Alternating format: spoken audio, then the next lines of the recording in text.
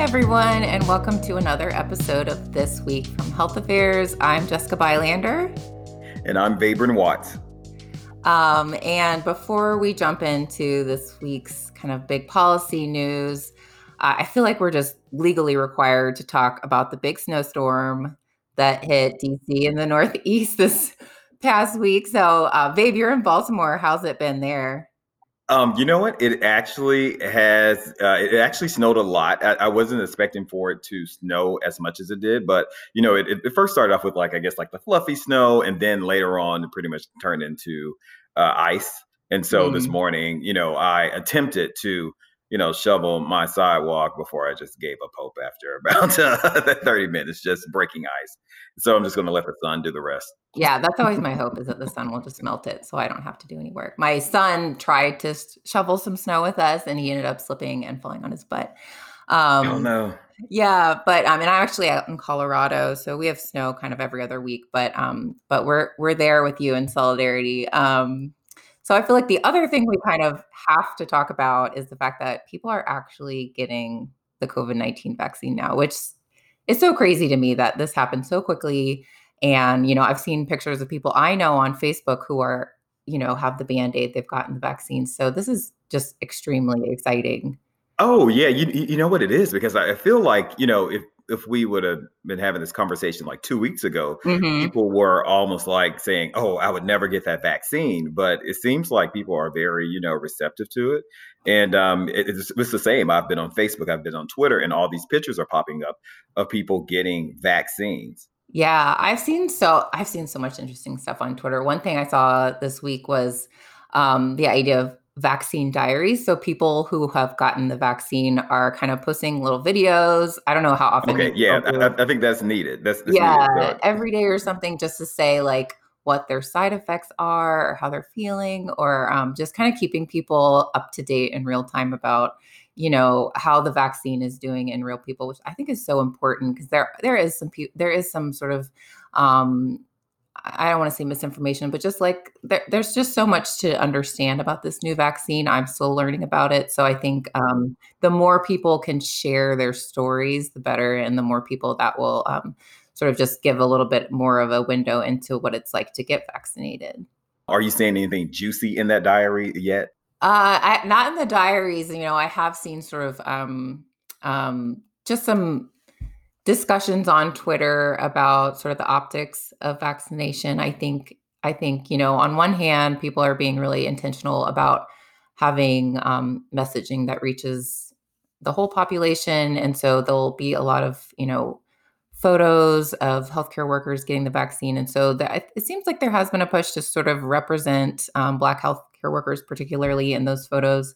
I did notice that. Yeah. And so there's been, some discussion on both sides. Like, this is good. You don't want to see no representation in the imagery, but you also don't want to seem too heavy-handed. So I think people are just trying to figure out the best way to do the messaging and to kind of get people interested in finding out more and getting vaccinated when it's available. Obviously, I don't expect for me to get vaccinated anytime soon. I'm going to be most excited, I think, when my parents and my in-laws get vaccinated. Oh, yeah. And it's interesting that you say that. I mean, like right now, but like we said, we're like 4 or 5 days into the vaccine distribution. And I guess we're in phase one, in which phase one is the first responders, as well as the people who are in like nursing homes. Mm-hmm. And then I know phase two is the essential workers. I've heard mixed things, like the definition of essential worker maybe changes across state. I know, Jess, in your state of Colorado, essential workers, I mean, some cases, in some situations, essential workers may include people that work at ski resorts. Yeah, it might. It kind of depends on the economy of the state and sort of what businesses are considered most essential. Yeah, yeah, and I think Arkansas is the meat packaging company. It's considered as essential worker, because, like you said, it depends on like what drives the economy of the state. So that's pretty cool. And then I know they haven't said that much. I really haven't heard the term phase three, but I'm just going to say phase three. And it seems like phase three, phase four, and this is just me talking. So I'm just they haven't released this yet, but I have heard there's mixed messaging on when people like us, just regular everyday people, can get the vaccine. I did see on the news, you had one healthcare expert saying that the vaccine should be available to people like us, between April and May. But then you have the HHS saying that the vaccine should be available between around like by June. And then there was also, the pharmacies like CVS, Walgreens, even Costco and Walmart coming out and said that they should have the vaccine by June. And when they get these vaccines by June, they claim that there should be no lines for waiting for the vaccine. That So would be so crazy to just go to CVS or whatever, like, you get your flu shot and just kinda get your COVID vaccine. That's really hard to imagine now, but, I definitely look forward to that. it's sort of like what you said. These pharmacies where you go to CVS. I just want to go to Walmart. I want to get like some produce. I want to buy a TV, and I want to get the COVID Yeah, vaccine. I just think check off your to-do list. right. COVID vaccine on the grocery list. Yeah, that would be great. That'll be great. And yeah, we were talking also about, who should get the vaccine in terms of like what the data says. And just one thing that came up recently in my kind of mom group text was a friend of mine's pregnant, and she's wondering if available during her pregnancy, should she get it? And if she's already had the baby by then and is breastfeeding, should she get it at that point? And so we actually ended up kind of sharing some links in our text thread, but the main message I think that is coming through from kind of medical profession is it hasn't been tested in pregnant and breastfeeding women, but Correct. you really should kind of make the choice on your own. You're not in the US at least excluded from receiving the vaccine. So it's kind of talk to your healthcare provider. And especially if you're kind of high risk for getting COVID, then you should maybe consider getting it, even though there's not data on that population specifically, because it is pregnant women do tend to have more severe illness if they get infected with COVID-19. So I just thought it was interesting and kind of wondered what I would do if I was in that situation. Actually, it's very interesting that you say that because, as you said right now, pregnant women are not excluded from taking the vaccine. However, if you looked at the news this week, I know the UK put out something as well as Russia put out something and said they have banned women who are pregnant, banned women who are breastfeeding, or banned women who are planning pregnancy to not take the vaccine. So I wonder, like I know this has, sparked, a conversation in the US, and I wonder, what will be the, outcome of this. Also, people who are not taking the vaccine, who are not recommended to take the vaccine. I know for the I guess the first vaccine, the Pfizer biotech vaccine that's out, they're really, speaking against anyone who has like, severe allergies to not take it as well, to not take that specific vaccine. But if, other vaccines come out available, then, people with severe allergies may be able to take that. So it looks like,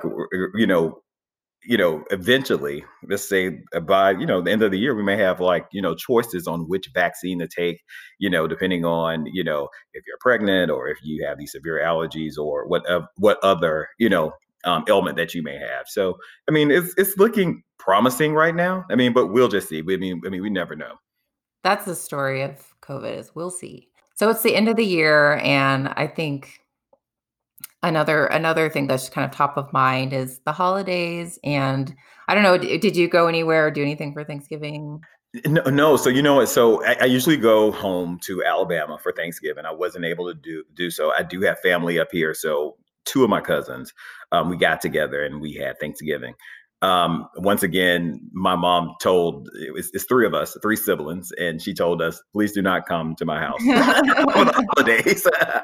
So once again, I will not be home for a holiday, which is Christmas. This is my first holiday not being, in Alabama. And Wow. so, for the first time, you're going to be proud of me. I put up a Christmas tree in a house that I live in, and right now it just has lights on it with no ornaments. So I'm trying to find ornaments, but it seems like probably due to COVID, all the ornaments are gone because everyone has a Christmas tree this year. Oh man, I still don't have mine. I really would like one. I bought a Christmas tree stand on Amazon. So if nothing else, Well, the I step in have the a right Christmas direction. tree soon. So hopefully there's anything left when I go to look at trees. But yeah, so holidays are just going to look so different this year. I'm in the same boat. I'm not going to be seeing my siblings or parents or nieces and nephews, and it'll be coming up on a year pretty soon since I've seen most of them. So it's definitely hard, but I think it's so important that people are making sacrifices kind of for the greater good, because even though there's exciting news about the COVID-19 vaccine, the fact is that actually cases are surging and hospitals are once again kind of where they were this summer, where they're just really worried about capacity and having the manpower to care for all the patients that are coming in. So now is really actually the crunch time, even though there's this exciting vaccine news. It's the crunch time for staying home and isolating. Oh yeah, you really have to social distance, and like I know that you have a little one, so does Santa have to social distance and not stay away? I mean, and stay away from home. Is, Right. is Santa not coming to homes this year? Well, I feel like no one is happier than me to not have to take my child to see a mall Santa. That was like never on my list of things to do in life. So we're definitely skipping it this year. But I know, I guess the mall Santa phenomenon is looking very different this year. Oh yeah, yeah. So we would just like to let everyone know that you be on the lookout, for the next episode of this week, which comes out once a week at the end of the week. Where we'll talk about all the stories, actually at the end of the year, that actually got away from us, that did not spotlight COVID. Thanks for joining us. I'm Vabren Watts, Jessica Bylander. and this is This Week with Health Affairs.